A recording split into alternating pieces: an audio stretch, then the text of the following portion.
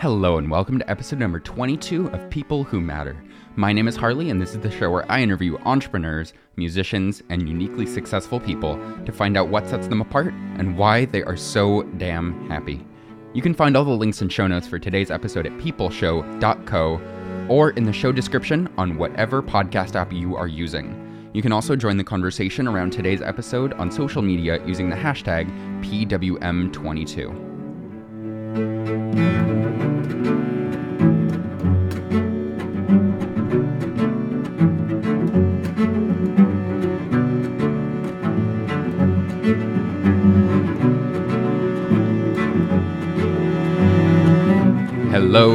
Hello, all you fine folks out there. I'm excited to have you guys listening today. My guest on today's episode is none other than Hal Elrod, the author most famously of The Miracle Morning. Now, I remember when I first heard about the book The Miracle Morning, I thought, oh man, someone took my idea for a book, because I had been thinking about writing something like that.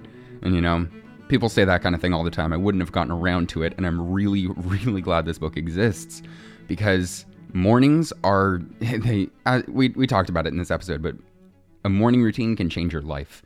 I'm just now getting back into it myself, and I can tell you the difference is mind-blowing. It's unbelievable how much of a difference it makes when you get up in the morning with purpose, knowing what you're going to do, and just getting to it, and just doing those few things that really, really help you get on track. For me, it's journaling, it's meditating, and listening to a philosopher's note, as I talked about in episode 17 with Charlotte. But before I get too far into that, I want to let you guys know that today's podcast is brought to you by Audible. You can get a free audiobook download and a 30-day free trial by going to booksmatter.co. And again, that's booksmatter.co. Now, they've got over 150,000 titles for you to choose from for your iPhone, Android, Kindle, or MP3 player. I listen on my computer as well. I've been telling you about what I've been listening to a lot lately, and it's still the same books. One of them is a 36-hour-long audiobook called The Snowball about Warren Buffett, and it's amazing. You might want to get the abridged version if you're not up for 36 hours of it. I find it fascinating. There's a lot of really cool anecdotes. But I gotta recommend today that you check out Hal's book, The Miracle Morning, because you can get that on Audible, and you guys can get that for free by going to booksmatter.co. So highly, highly, highly, highly recommend you do that. And for now, I'm just going to tell you a little more about Hal, and then we can get right into the interview. Now, what do I want to tell you? A little background. One of the reasons Hal is well known is because he died. Yeah, he actually died for 6 full minutes. He got in a car crash, and he tells that story on this episode, so I won't get into it now, but I find that just amazing that someone has had that experience. I remember as a kid, a friend of my dad, I remember he died for a while. He was in a moped accident, and I just remember thinking, how does that even work? But Hal and I talk about that. He also talked about the fact that that was not his lowest rock bottom, which I found fascinating. And yeah, I don't have a whole lot else to say. I really hope you guys enjoy this interview. I know I had a lot of fun doing it. Hal, thank you so much. So everyone enjoy my interview with Hal Elrod.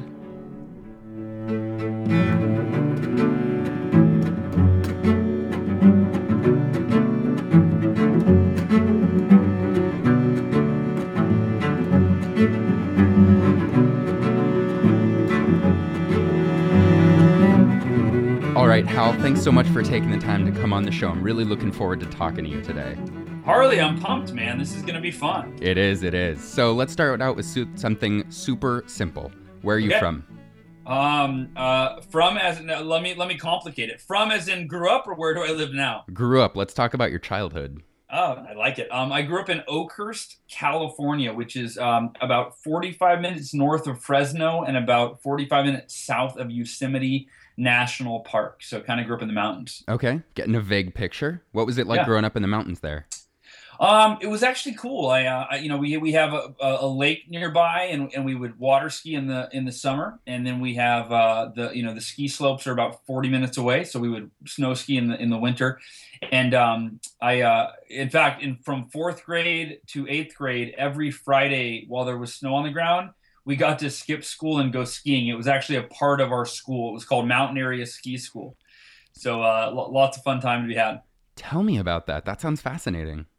So yeah, so it was cool that basically every Friday, yeah, I don't know how they got away with this, or they probably still do it, I don't know, but every Friday, the kids would bring all their gear to school. Like the parents would drop us off with our snow skis and our snow boots. This was before snowboarding was really big, Hmm. and they would, they'd load it into the bus and go, and it was cool. My dad was actually an instructor for this program, so instead of having to take the slow bus through the mountains and normally get up there at 11 a.m. My dad and we'd leave our house at 7 a.m. and be up there when the mountain opened at 8 a.m. So we'd get to ski for 3 hours before the rest of the school got there.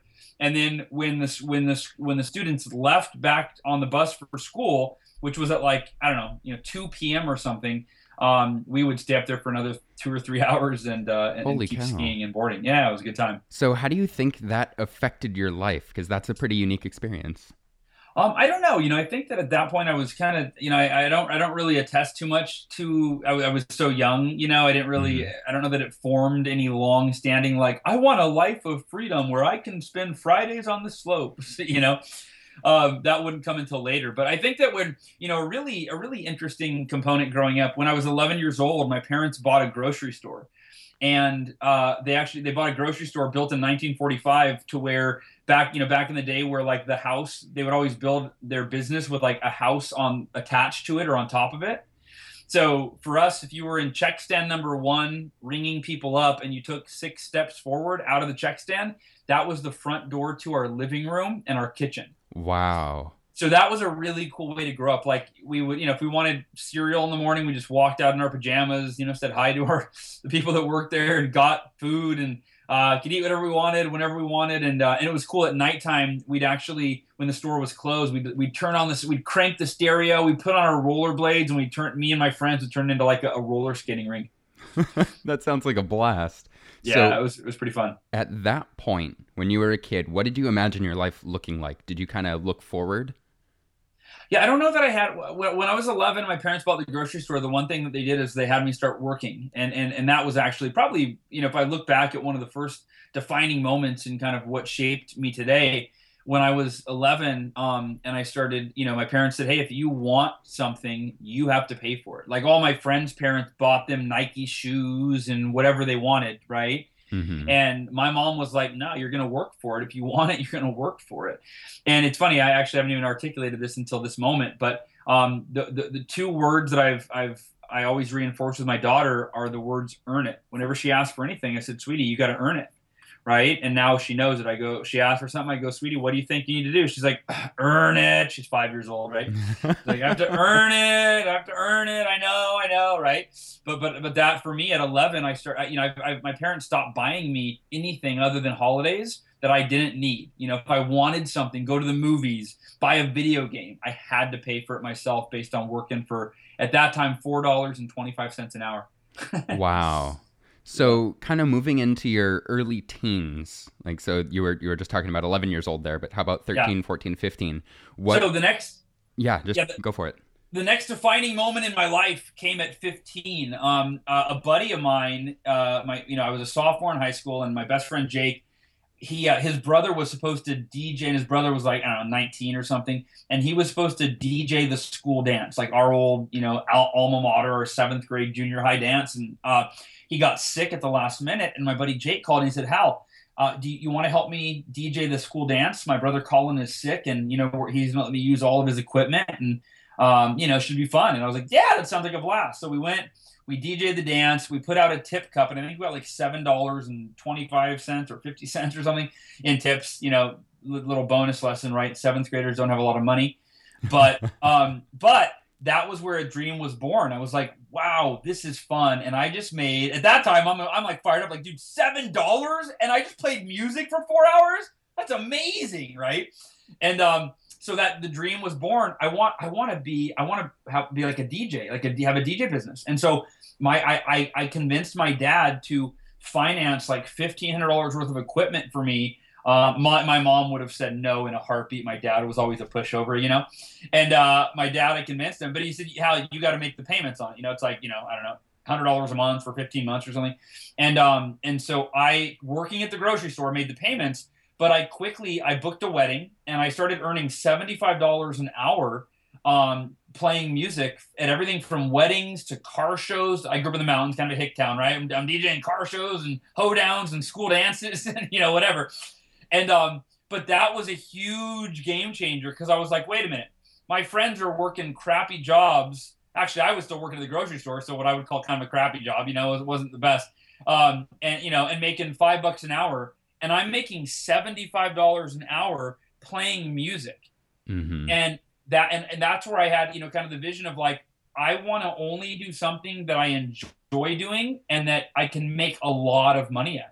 That's really where that was born. And I did that all throughout high school and continued to DJ. And, I'd only work one night a week, but I'd make more than my friends that worked 5 days a week. Wow.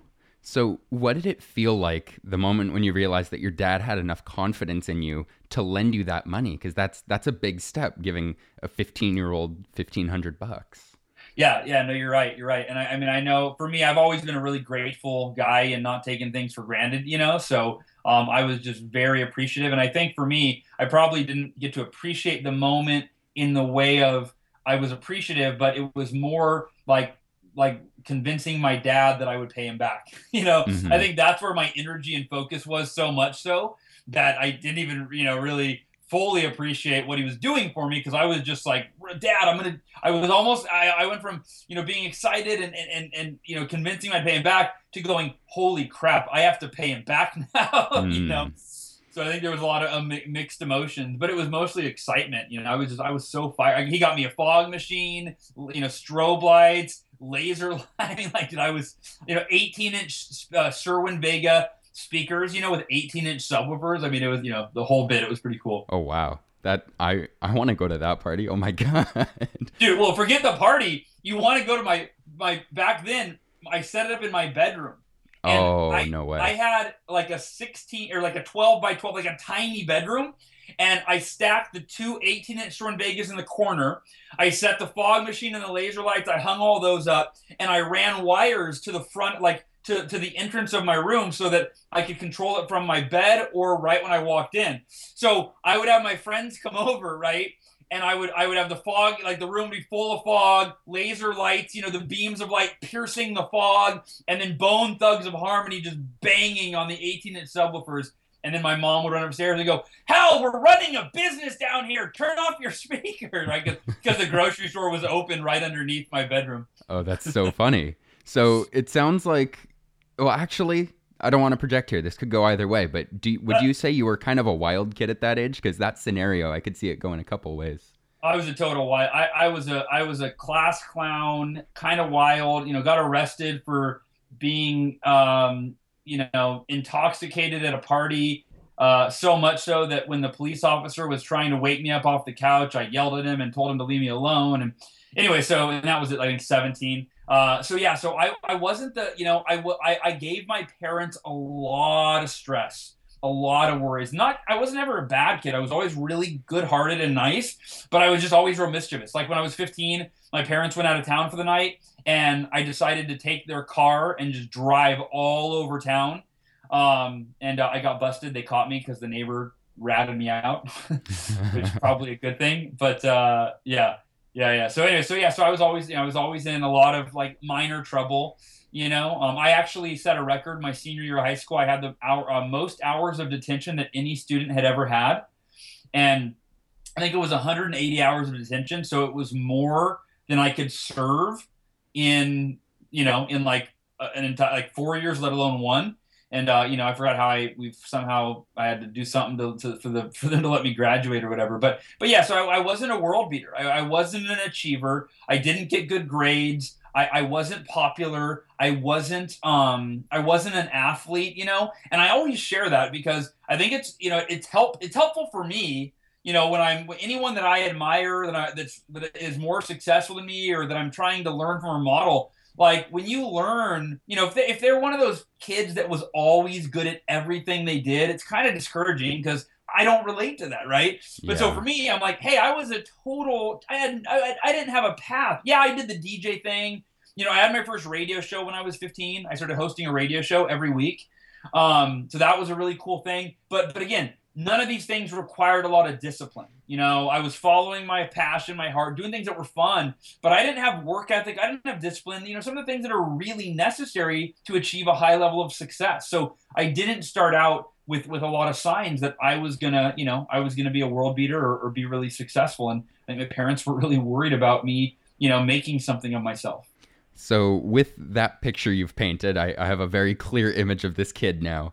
Yeah. Moving forward, did you make a conscious decision as to whether or not you wanted to go to college? I mean, not, just like most young people, you just you don't even really make the decision. It's almost just kind of, it's just the normal flow of things, right? Mm-hmm. It's like, oh, what do you do after high school? You go to college, right? And so for me, that was it. It was just, I didn't know. I wanted to be a nationally syndicated radio disc jockey at that time. And that was my dream. And I was like, I don't know if I need college, but I thought, I'll go to college. It's all my friends are going to college. And then my goal was I'm going to try to get like an internship at a radio station and then pursue that dream. And I didn't get an internship during the school semesters, but right after my first year of college was over, I went in and I interviewed. It's funny. I love that you're starting this way. These are stories I never tell, which is cool because I do like hundreds of podcast interviews, but it's always a lot more current. But so I went into the radio, and there's a great lesson in this, right? I went into the radio station interview, and my mom had given me the advice. I called her. I'm like, Mom, I got an interview at the radio station. I'm nervous. I don't have any, I had a year's worth of DJing in high school, but I don't know if that was going to count or get me a real gig here. And what should I do? And my mom is just very confident. And she just told me, she goes, look, when I got hired, I was 16 and I got hired to be, I forgot, to like be the manager at a grocery store or something. And she just went in and she goes, look, she said, I give you my word. I will do everything. I will be the best employee that you've ever had. And give me 2 weeks, give me a month, whatever you think is fair, and give me a trial period. And if I do not live up to that, if you're not glad you hired me, and if I'm not the best employee you've ever had, let me go, right? And I'll leave gladly, and that's, so she told me that, and so I was still nervous, but I went in and I told the guy exactly that, and he's like, how can I say no to that? You're hired, So I got my first gig on the radio, and anyway, so I kind of went on a tangent there, but yeah, that was how my college picture started. And then I never, I got hired 3 weeks into my DJ gig. My buddy who sold Cutco cutlery. You ever heard of Cutco before? Yeah. Yeah. So Cutco kitchen knives, right? Uh-huh. So my buddy sold Cutco, and I thought it was kind of a weird, I'm like, he sold it in people's houses. I thought it was kind of weird. It's not like a multi-level thing, but it was a direct sales thing where you call prospects, you get appointments, you get referrals, and you just keep repeating that process. And he always told me, oh, you should, Yal, you'd be great at it. I can get you a job. And I was like, dude, I'm a DJ. Like, thanks, but no thanks, right? I don't want to sell knives. And long story short, I went with him to the office one day. I met the manager. He hired me. He basically talked, gave me a really compelling reason I should give it a shot. You can make really good money. And my first 10 days on the job, I broke the all-time company record for the western half of the United States, where I sold more in my first 10 days than anyone in the western half of the United States ever had. And I think only one person ever had done more than I did. But I earned, I think it was like $3,600 my first 10 days. And I was 19 years old, and I went, dude, I'm making like $10 an hour as a DJ, or I can make $3,000 in 10 days doing this. I'll take this, right? So that's when I gave up my dream to be a DJ, and I never went back to college. I went back to college, but never went back with the intention of getting a degree. I took multiple classes based on public speaking and marketing and topics I wanted to educate myself on, but never had the intention of getting a degree after that first year. So it sounds like you were really willing to move on to other things that seemed like better paths for you. How did it feel leaving behind both college and being a DJ? I think that I was so excited about for me, I was so excited about the future and even, really at that time, the present, that I had found this niche, this career where I've never considered myself a good salesperson in terms of by the book. I still to this day, you know, the way I've always sold anything is I try to be very authentic and come from the heart. And I just naturally have a very excitable personality. So that kind of transfers, I think, to the people that I'm showing anything to or talking about, right? So I am always authentic and I'm enthusiastic, and that's it, you know. And I would never, you know, I got to be something I believe in.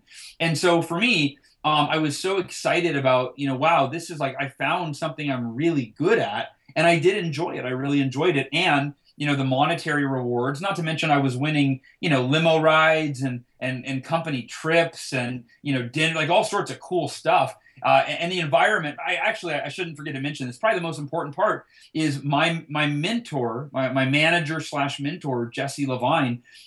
He was the most positive person I'd ever met in my life. And he really instilled in me for the first time ever in my life, the idea of like having a positive attitude. And I really, you know, the culture that he created in his office, it felt like a family. We were all really supportive of each other. It was a real team environment. And again, it was very, very, very positive. So I think that for me, you know, it was so much more appealing than college or DJing on the radio that it actually wasn't hard to leave those things behind. So was that the first time in your life you had a real mentor?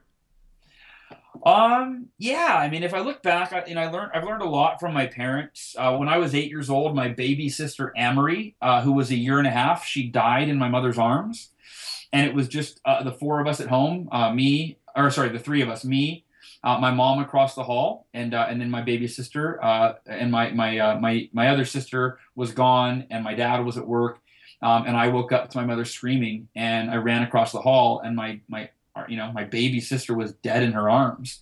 And within a matter of, obviously it was, you know, just a horrific experience for everybody, especially my mom and dad. But within a matter of months, I don't remember, it was, you know, it was like 3 to 6 months, my mom founded a support group for bereaved parents, for parents that had lost their children. And I really learned from an early age, like how to turn a tragedy into a triumph or an adversity into an advantage, right? And that really served me later in life. I mean, into this day, it helped shape me into who I am. But I think that my mom and dad were my first mentors. Also, they became entrepreneurs. I learned a lot from my mom and dad. But in terms of a non-parental mentor, that was really my first mentor. And he was in my wedding 10 years later, and I just talked to him yesterday. I mean, still a very good friend. Wow. That's so important. It's a theme I see with everyone I talk to. There's always really those strong mentorship relationships. But so that realization that you could turn an adversity into an advantage, I like the way you put that. How did that apply to this next turning point in your life, the car crash that you talk a lot about?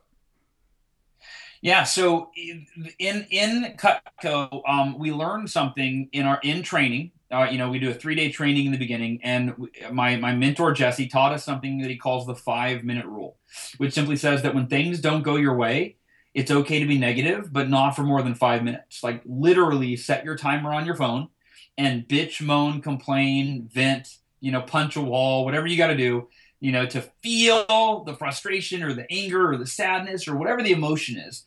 Feel it for 5 minutes. Allow yourself that, but then after 5 minutes, you can't change it. So there's you can't change it at that point. It's already happened. So he basically taught us that you accept it and you move on and you focus 100% of your energy not on the thing that is now 5 minutes in the past, but on what you want and what's in your control, what you can do to get there.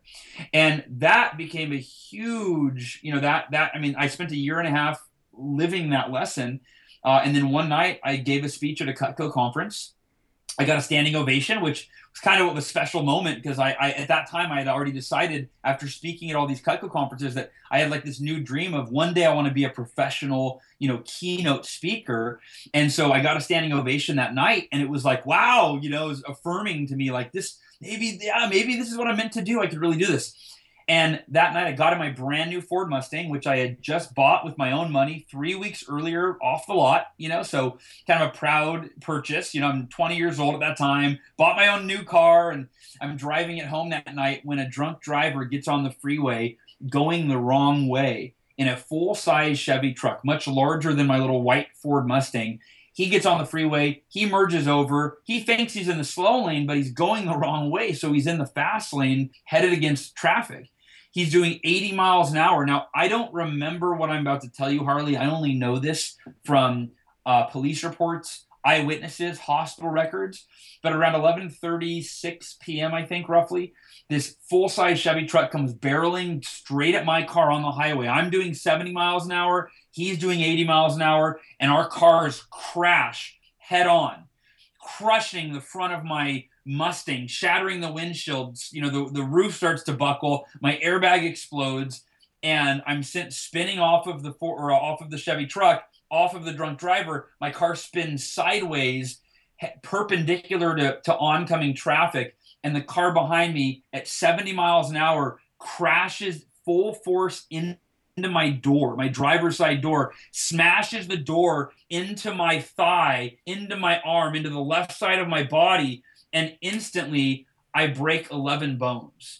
And for those of you that are faint at heart, you might want to fast forward for 30 seconds just because I always get asked this, so I'll share it. But my femur, the biggest bone in the human body, right, it broke in half, and one half came up the side of my leg. I broke my pelvis in 3 places. It was crushed between the center console. My humerus bone behind my bicep broke in half. I shattered my elbow, severed the radial nerve in my left arm. My ear was almost completely severed. My eye socket was destroyed to be eventually rebuilt in titanium.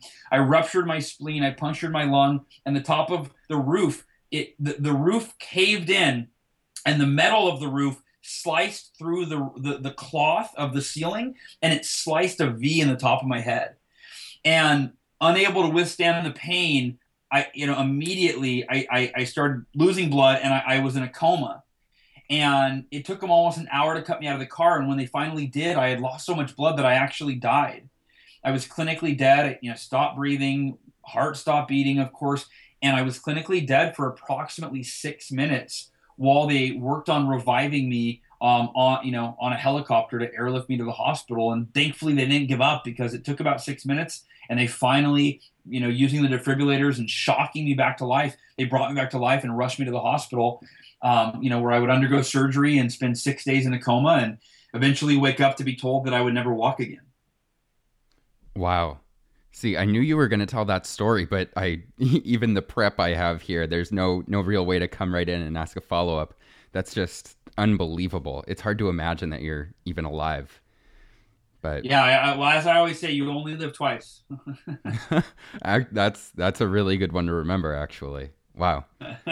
So what did it feel like? Maybe not physically, but emotionally. What was it like emotionally when you woke up?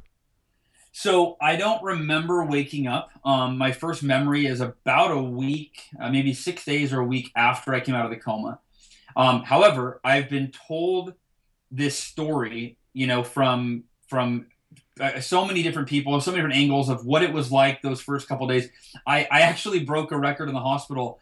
I had the most visitors that any patient had ever had, and I don't say that, I don't brag about that or anything, but it was literally because of the Cutco company. I would say 90% of my visitors, or 80% of them, were my colleagues in Cutco. I mentioned it was such a tight-knit group, and they literally came from across the country, flew out to be by my side in the hospital while I was recovering. And then, of course, my friends and family came from all over the country to support me as well.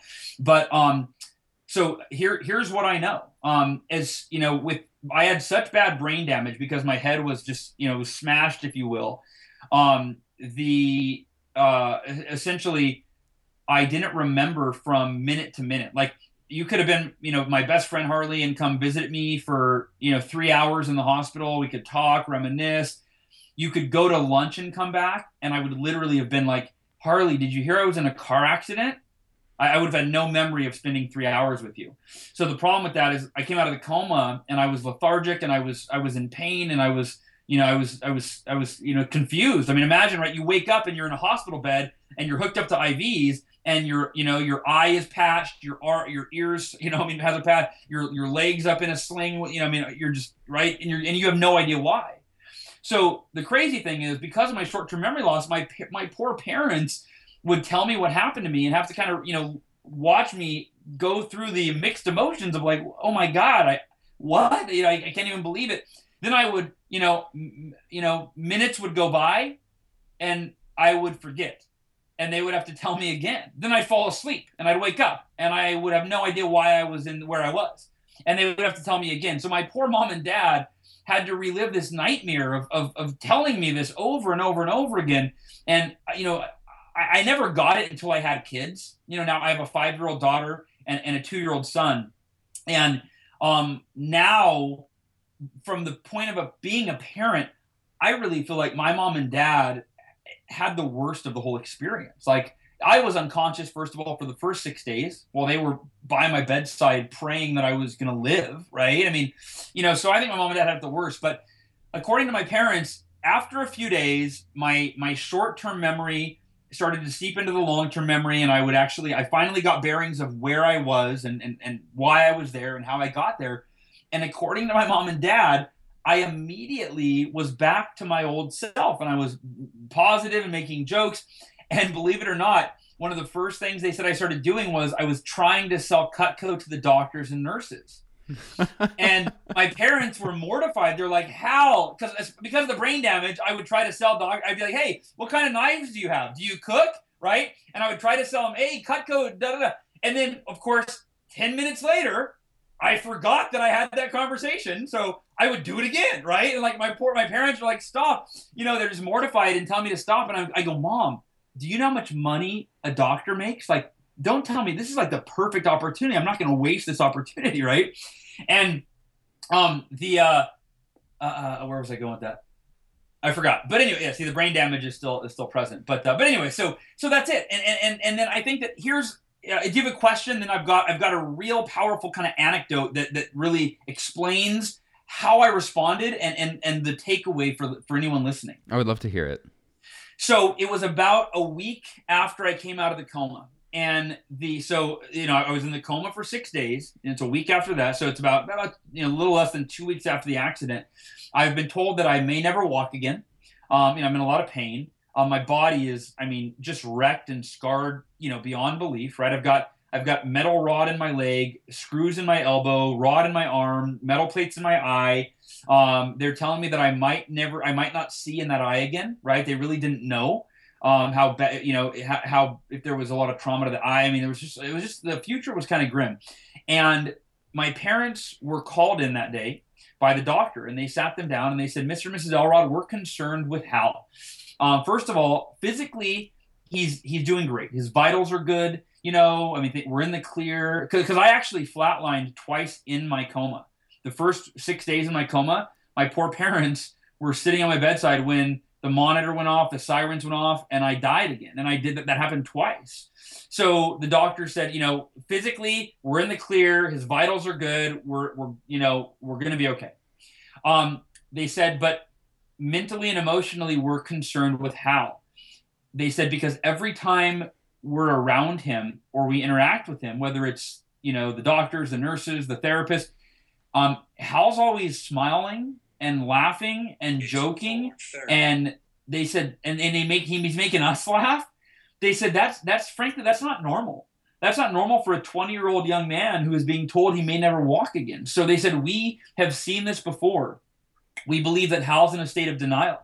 We believe that his reality, his present and potential future reality are so painful, so unimaginable for him that he can't handle it. He simply cannot accept what fate, the hand that has been dealt to him. So he is checked out of reality, and he's essentially delusional. And so they said, we've seen this before. It's kind of common. For someone that's in such a traumatic accident and their future, is uncertain, it's common for this to happen. It's a response that isn't something we haven't seen. But they said we need to get him to admit how he's really feeling here in the hospital, where it's a safe, controlled environment. We don't want it to happen, out in the real world where it can come crashing down on him. So they said, we want you to talk to him and find out how he's really feeling. Is he sad? Is he depressed that this happened? It's normal to feel that way, but he's got to feel it. He's got to talk about it. He can't deny those emotions. They said maybe he's angry. Is he angry that this happened? He's got to face that anger. We talked about it. Is he scared? Is he scared of the future? Is he scared about what might happen? let's get him to talk about it. They said, so we need you as his mom and dad to go and get him to open up. So my dad came in that night, and I didn't know this conversation happened, but my dad basically explained the doctor's concern. And he said, so Hal, how are you really feeling? I know that when your friends here, you're laughing and joking or reminiscing, but how are you really feeling? You know, are you, when the lights go out at night and you're by yourself staring at the ceiling thinking about, you know, your broken bones, and the doctors are saying you might not walk again, and you know, the brain damage and all of that. Are you sad? Are you scared? Are you angry? Are you depressed? It's normal to feel that way. Let's talk about it. And I could tell my dad, like, his eyes were red, like he was about to start crying or he had been crying. And obviously there was a lot of crying at this time for my parents, especially. I could tell he was very concerned. So I really thought about his questions. Am I sad? Am I scared? Am I depressed? Am I angry?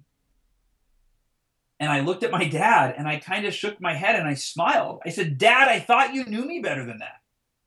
And he looked at me back, you know, kind of like, what do you mean? And I said, Dad, remember, I live by the 5-minute rule that I learned in Cutco. It's okay to be negative, but not for more than 5 minutes. It's been 2 weeks since my accident. I'm way past my 5 minutes.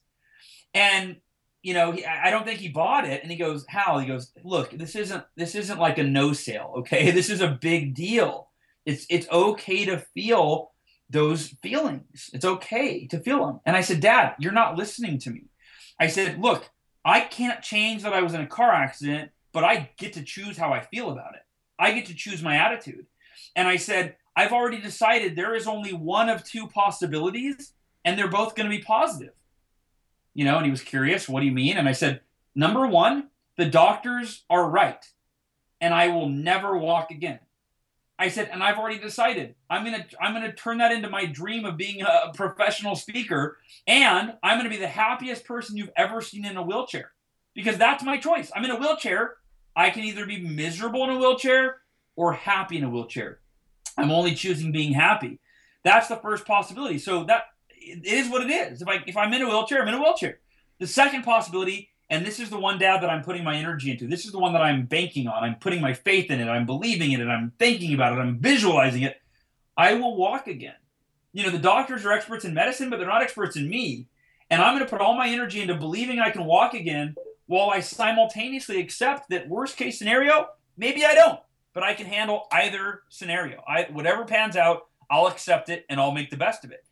And, you know, my dad went back to the doctors and told them that. And that's where the seed was planted. By the way, the doctor said, your son should write a book, because that's not normal, you know. And but I don't think it was a coincidence that a week later, Harley, the doctors came in with x-rays and they said, hey, Hal, you know, and my parents were there. They said, Mr. and Mrs. Elrod, we don't know how to explain this, but Hal, your body is healing at an incredible rate. And we're going to let you take your first step tomorrow in therapy. And it was like, it went from never walk again to, at that point, they had said maybe like in a year, you know, maybe I could revisit, see how my body healed over the next year. But it went from that to 3 weeks after the crash, 2 weeks after I woke up from the coma, they wheeled me down the next morning, and I took 3 steps, and that was the path back to my recovery. I got out of the hospital a month later. Wow. So at that point, what steps did you kind of briefly, because there's a lot I want to get to about where you're at now, but what steps did you take to recreate your life after that? So I mean, you know, every day I focused on what do I need to do to get better, you know, and at first it was learning to walk again. And then when I got out of the hospital, there was a Cutco sales contest that had just started. And I begged my parents to let me go out to, like, basically, you know, I had brain damage. Like, I had a horrible, you know, memory. I had bad judgment because of the brain damage. And I could barely walk, you know, I was in a wheelchair most of the time, so I couldn't drive. So I begged my parents to drive me to appointments with customers so I could actually wanted to try to go and you know, win a trophy, be one of the top 10 sales reps at this conference. And my parents said, they called the doctor, and you know, the doctor said absolutely not. It's a horrible idea. And my parents said, yeah, bad idea. And basically I got my dad, I think it was a week into the 2-week sales contest. I begged my dad, and I just basically broke down. I'm like, Dad, I need this. I'm not doing this because I need to win a trophy or I need money or whatever. I'm doing this because I need to get back to to my life, and I need to get confidence back. And so my dad's a sucker, and my mom's a lot harder. My dad's always a pushover, as I said. And so my dad drove me to appointments, and in the next 4 days, I sold $7,000 of Cutco, and I took fourth place at a conference with over 500 people at it. So that's how I got my life back as fast as possible. So then moving forward, you had another big experience, the economic crash, and you said you slipped into depression for the first time in your life. Can you tell me about that? I called these are my two rock bottoms. The first rock bottom was the car accident, and the second rock bottom was surprisingly a lot worse than the first. And whenever I share that, usually people kind of go, wait a minute, you died. Like, what, did you die longer the second time? I don't get it. What's worse than dying? Isn't that kind of the bottom of all rock bottoms? Well, here's what it was. The U.S. economy crashed, and most people can relate to this a lot more than they can relate to, to dying. But the economy crashed in 2008. At that time, I had just bought my first brand new house. I had launched a new business, a coaching business. I was speaking. I had my first book had come out, and bought my first house and bought my dream car. And it seemed like it was overnight, and it felt like it was so fast. But life went from being great to I lost over half of my clients. I stopped exercising completely. I couldn't pay my bills. I lost my house. Back to the bank. I got in the worst shape of my life physically, and as a result of so much fear, so much uncertainty, it was this 6-month downward spiral into a deep depression where I just felt stuck. I literally was suicidal. I didn't want to live. I would never have done it because I would never do it to my parents after what they had already been through. But I feel like now I understand where people get to where it's a dark place and you don't see hope. It's like you've tried to fix things and they just got worse, and it's so defeating. And so that was it. That was the lowest point in my life. And if you want, we can kind of go into how I turned that around faster than I ever thought possible. Well, I'm curious to kind of dive into some of the emotion of that because sure. I know the feeling. I know what you mean being so low. You can understand it. I still try to wrestle with whether or not I was actually suicidal at one point. But how, as a perpetually positive person, how did you deal with that? Did you even have the coping mechanisms in place for that depression? Yeah. So here's what it was. I think I didn't realize this at the time. In fact, it wasn't till like years later looking back, and I'm like, oh, wait a minute, duh, that makes sense. I had been taking Adderall for my ADHD for the last, I don't know, maybe 2 years before that, or maybe a year and a half, and that was kind of when Adderall was. I mean, at least for me, it was new. I had a friend of mine who I really respect. He's very smart. He said, Hal, you should take this. It will really help you. You have bad ADHD because I have it and you have it worse than me. And I just respected his judgment. I'm like, all right, I'll take your word for it. Went to the doctor, got diagnosed. Well, then I started reading articles, stuff started coming out that Adderall it's bad and it messes with your brain. And I was like, I don't want that at all. So I just cut cold turkey. I just stopped taking it. And so, if you know anything about Adderall, it's a narcotic. And so I literally went from being a drug addict. I mean, I didn't realize I was a drug addict, but I was taking a prescription drug every day, right? A narcotic, to then I stopped cold turkey. I completely quit once I found out there were harmful effects. And it was right at that time when the economy started to crash. So it was this perfect storm of going through these hardcore withdrawals, but I didn't know that I wasn't prepared for that. I didn't know that was going to happen with the downward spiral. So all the tips that I knew about accepting the things I couldn't change, I think number one, the Adderall had a real physiological effect on creating the depression. And number two, I was used to accepting things I couldn't change. I had practiced that, but I didn't know how to handle it when it got worse, and then you accepted it, and then it got worse again, and then you accepted it, but then it got worse again. So the fact that my circumstances continued to get worse, and then I would accept it, but they would get worse. It kept getting worse. I just felt out of control, and I didn't know how to turn it around. Oh, wow. Yeah, that's quite I was going to say a double whammy, but it feels like more than a double whammy. So what was the hardest part about being depressed for that period of time? Part of it was my identity. Part of it was just the literal depression. When you're in a physical, mental, and emotional state of depression, You can't think clearly. You're unhappy, right? You're just like you're just mentally and emotionally you're a mess, or at least I was. And but the other hard part was I was a success coach. So my identity was just like a mess because I'm a success coach who's failing miserably. So I didn't tell anyone. I kept it a secret because, in my mind, I'm like, how, my identity is a success coach. What do I tell people? Hey, I'm failing miserably. So do you know anyone that needs a good success coach? Right? Yeah. Like I need more clients desperately. Do you know anyone that needs a success coach that knows what it feels like to be in a really bad spot? Like I didn't know, so I didn't tell anybody. And so that was the hard part. Is my identity was a real identity crisis, and also one of my highest values, Harley, is authenticity. So part of me was like, wait, do I owe it to my clients to tell them that I'm failing? Like I literally was having this, and again, when you're depressed, you're not thinking intelligently, so it makes it even harder to figure out what you should or shouldn't be doing. Right? So for me, I was like, do I have an ethical responsibility to tell them that I'm failing? But wait, if I tell them I'm failing, then I'm going to lose all of my clients and I'll have nothing, So it was a real mental, roller coaster that I was on. So I feel like this word might be too mild for the situation, but it sounds like you really felt like a fraud. Yeah, no, that's it. I struggled with that and feeling like a fraud. And again, when authenticity is something that it's one of your deepest, core values, and then to feel like a fraud, but the fact that if you're, so I didn't know. And I think I had a conversation with one of my friends, and he did say, Hal, you don't owe it to anyone to you got to do what you got to do. You're not being dishonest you don't owe it to your clients to tell them your problems. Your job is to help them with their problems. They said, are you helping them with their problems? I said, yes. And so he helped me deal with that, but it wasn't, he was the first person. It took 6 months for me to have that conversation. Yeah. So looking back on it, what's your relationship with that failure now? It's like my relationship with all failure. That I think every experience, good or bad, is an asset if you choose to learn from it. In fact, one of my mentors, John Reese, someone that I've learned a lot from, that he says that every experience, good or bad, is an asset. If you choose to learn from it, if you choose to see it that way.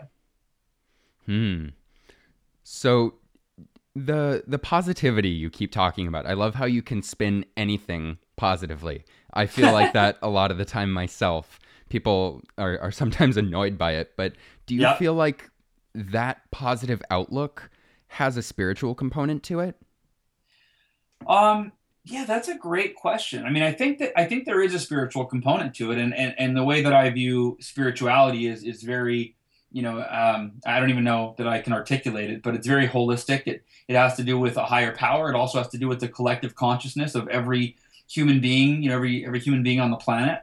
And I do believe that, I think that there's so much unseen that we don't understand. And not even I think there's a lot of crossover between science and spirituality. In fact, I mean, the two are one and the same in a way. And again, I'm not an expert at articulating why I feel that way or what that looks like, but I think that there's truth to it. So I often, for example, moments of inspiration where you have an idea that changes your life and you have no idea where that idea came from. Right. I think that is a spiritual element. But again, I don't claim that I know it all or any of it to where I can say this is where it comes from. It's this God that does the, I mean, like it's for me, spirituality is a lot of unknown. And it's a lot of tapping into that unknown through focusing on, what you want and putting what you want out into the world, giving what you want to others, and then being open to receiving it back. I think that kind of is the spiritual, if I were to articulate it, that's how I would say it. So that connection between science and spirituality, how do you feel like that influences your decision-making in your day-to-day life? Ooh, that's a good question. So the connection between science and spirituality. I think that there's an element of faith. For me, there's a book that I'll write at some point. It's a speech that I've given quite a few times, and it's called The Miracle Equation. And without spending too much time on this, It's essentially something where I was in a sales contest once and I was trying to sell more than I'd ever sold before. And I kind of reverse engineered it. And I go, what would have to happen for me to pull off what I feel like is going to be a miracle? And I realized, you know what? I've got to maintain unwavering faith that I can reach my goal every moment of the entire period of time that I'm working towards it, because the odds are I'm going to have self-doubt. I'm going to have days that, don't go my way. I'm going to be behind where I need to be on track for my goal. So I've got to maintain unwavering faith that it's possible. And I thought the second component is I've got to put forth extraordinary effort, meaning I've got to do everything in my power to make it a reality. And if you think about it, most people, right, they don't maintain unwavering faith in a goal. They give up the faith as soon as it doesn't look like they're going to reach their goal, right? And then as soon as they give up the faith that it's possible, the effort goes right out the window. And so for me, I went through this process of unwavering faith and extraordinary effort. And again, I don't have time to get into the whole story, but it happened in miraculous fashion. And it was literally the last appointment where I had the biggest order, and it was like it was a foreign lady on vacation. It was the wrong woman at the appointment, like just the craziest circumstances. And she just happened to have been shopping the day before for what I was selling, but her intuition told her she should wait to buy it. Like just crazy things, right? And I hit my goal, the last moment of the last second of the contest. And I started calling that the miracle equation: unwavering faith and extraordinary effort. And I started studying athletes that pull off these miraculous, like Tracy McGrady, an NBA player, scored 13 points in 35 seconds. That doesn't even make sense. But if you look at how he did it, he maintained unwavering faith. Even though his team was down by like 12 points with 35 seconds, there was no way seemingly that he could win. He maintained unwavering faith when the average person would give it up. Dude, there's no way we could win. He maintained unwavering faith until the last moment, and he put forth extraordinary effort, and he made a miracle happen. He scored 13 points in 35 seconds. And so I really believe that to me is the spiritual, tactical strategy to achieve extraordinary results. How do you generate that unwavering faith? I call it the miracle mantra, because it doesn't mean that you don't have self-doubt. It means that you override the self-doubt with the mantra. And the mantra is, I will achieve my goal no matter what. There's no other option. And every time during that first time I experimented with this, there were a lot of days where I felt like, I had customers not show up to appointments, or I did 3 appointments in a day or 5 appointments and nobody bought anything. And I'm like, oh my gosh, how am I going to, one rejection after another. And that tests your faith. So for me, I decided ahead of time that I'm going to have like this mantra that will allow me to have unwavering faith, where whenever things go wrong and I start having fear or self-doubt, I'm going to roll down my windows of my car and shout at the top of my lungs, I will reach my goal no matter what. There is no other option. That was how I manifested unwavering faith in real time, is with that mantra. I just said it over and over and over and over and over again. So much so that on the last day, going to my last appointment, when I was $3,000 away from my goal, the odds of selling $3,000 on one appointment are slim to none. But I just kept repeating, I'm going, and I was scared. It didn't mean I wasn't scared. In my mind, logically, I'm like, dude, there's no freaking way I'm going to sell $3,000 on one appointment. No way. But I overrode the voice of doubt with the mantra, I will reach my goal no matter what. There's no other option. And when you say it enough, you start to convince yourself that it could happen. So you made a great distinction that I really, really love, and I want to kind of dive into it a little bit. You said that you maintained that unwavering faith, but of course you were still afraid. Yeah. So what would you say your relationship with fear is? I mean, I think, for me, I've heard the saying, feel the fear and do it anyway, enough times that I just whatever I'm afraid of, I do it. And another phrase that goes along with that is that fear disappears in the face of action, right? Or the way to make fear disappear is do the thing you're afraid of, and the fear disappears. So I think I have, these mantras, these lessons that have been, in my, planned in my subconscious. They help me direct my behavior. And I think that's one thing that separates the most successful people in the world from people that are struggling, is people that struggle, they let their fear, and not even just their fear, their feelings in general, right? If they don't feel motivated, they let that dictate what they don't do, right? That, well, I'm not motivated. I wish I was more motivated, right? Or I wish I didn't have the fear. They let their feelings dictate their actions. Whereas the world's most successful people, or even just successful people in general, they don't let their feelings always dictate their actions. They let their commitments dictate their actions, right? They do whatever they're committed to do to achieve anything that they want, even if they don't feel like it, and even if they're afraid of it. And that's what I try to do. Mm. Yeah, I love that. So, in your daily life right now, what would you say the most gratifying thing that you get to do on a regular basis is? That's a great question. I mean, I would honestly say it's, seeing my children and my wife. I mean, I love, like, there's nothing I'm more grateful for than them. But in terms of something that is been the game changer for me, the greatest game changer for me is it's what I call the miracle morning.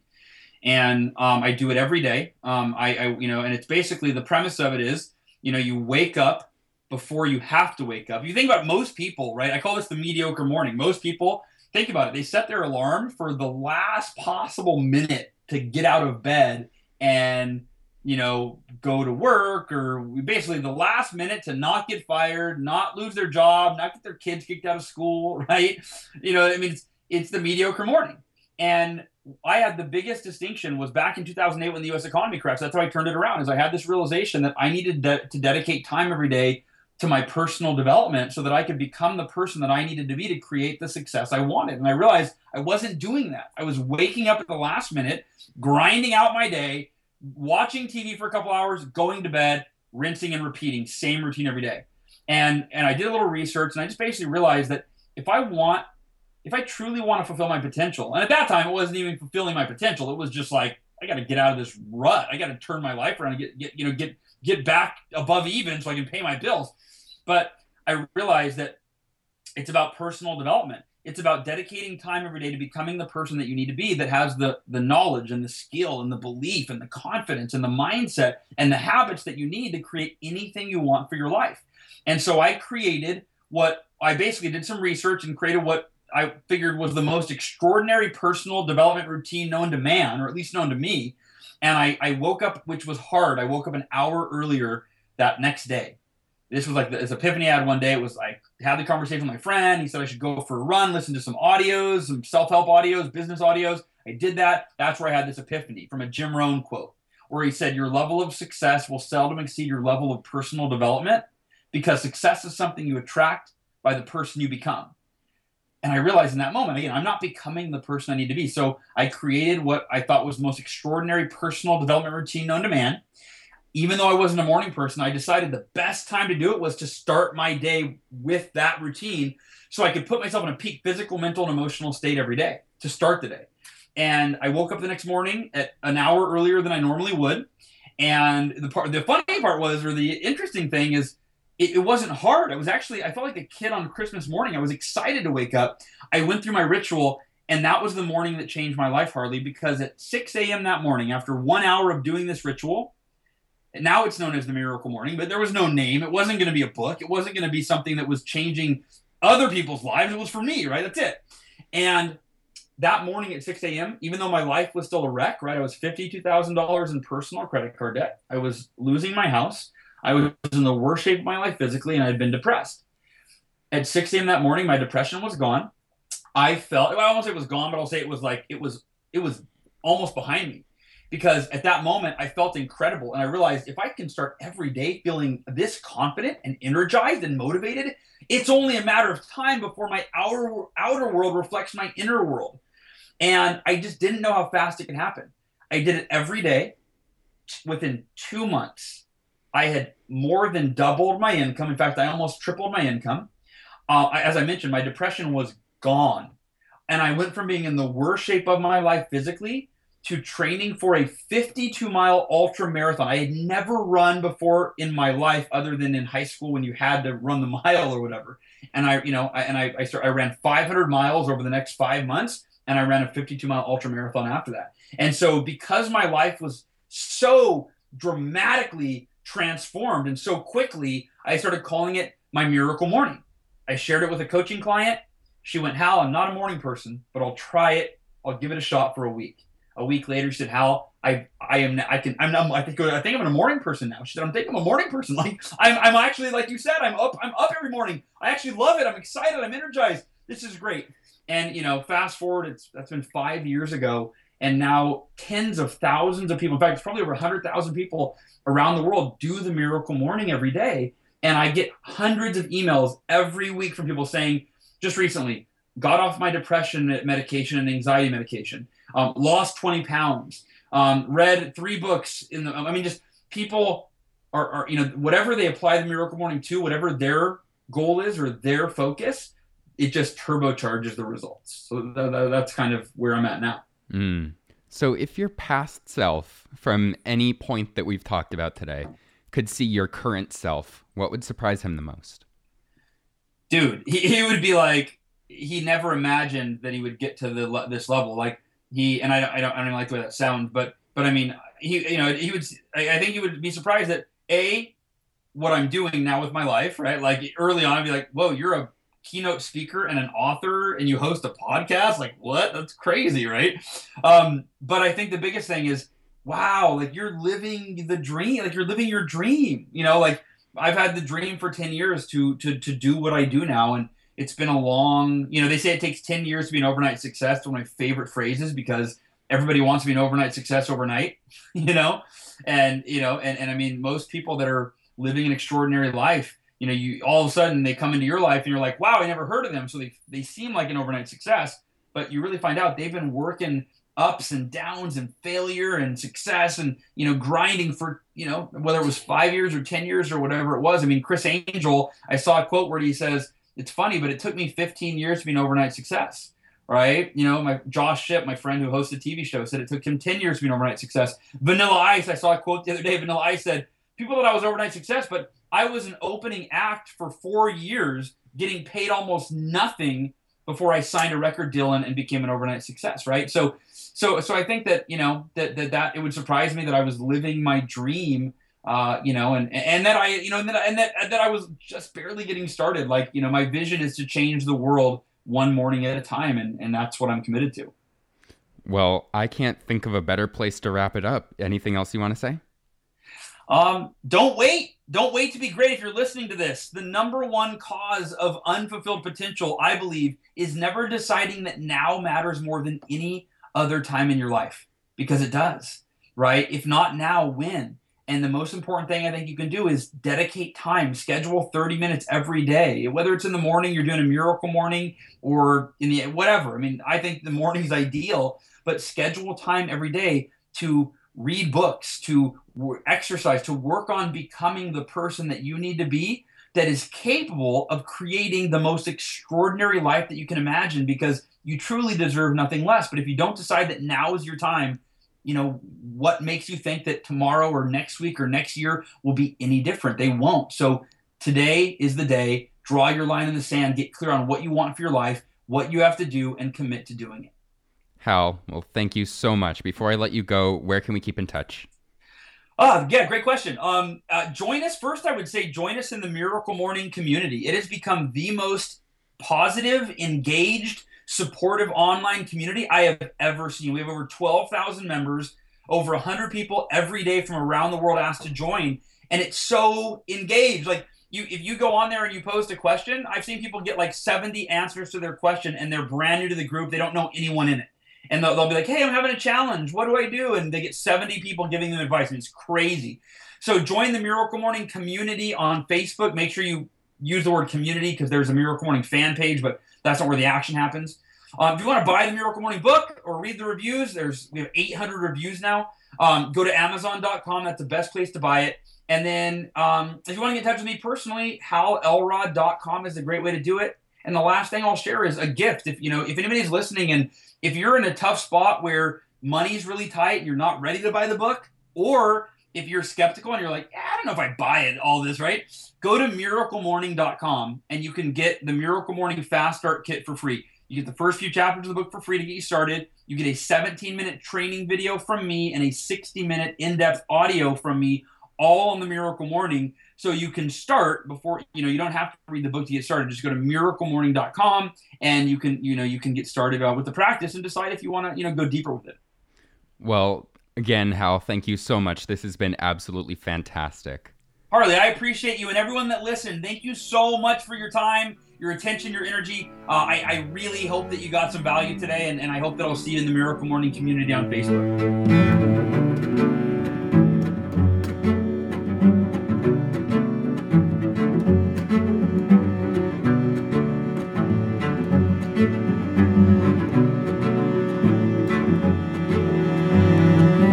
All right. How'd you guys like that? I thought that was a really cool one. Hal's he's so articulate. He's a public speaker, as he mentioned, so he just knows how to tell a good story. I was really captivated during that interview, and I hope you guys were really captivated listening. And Hal, if you're listening to this, I appreciate you taking the time to do this so much. It really means a lot. I know you mentioned during this that you do hundreds of podcasts. That kind of blew my mind.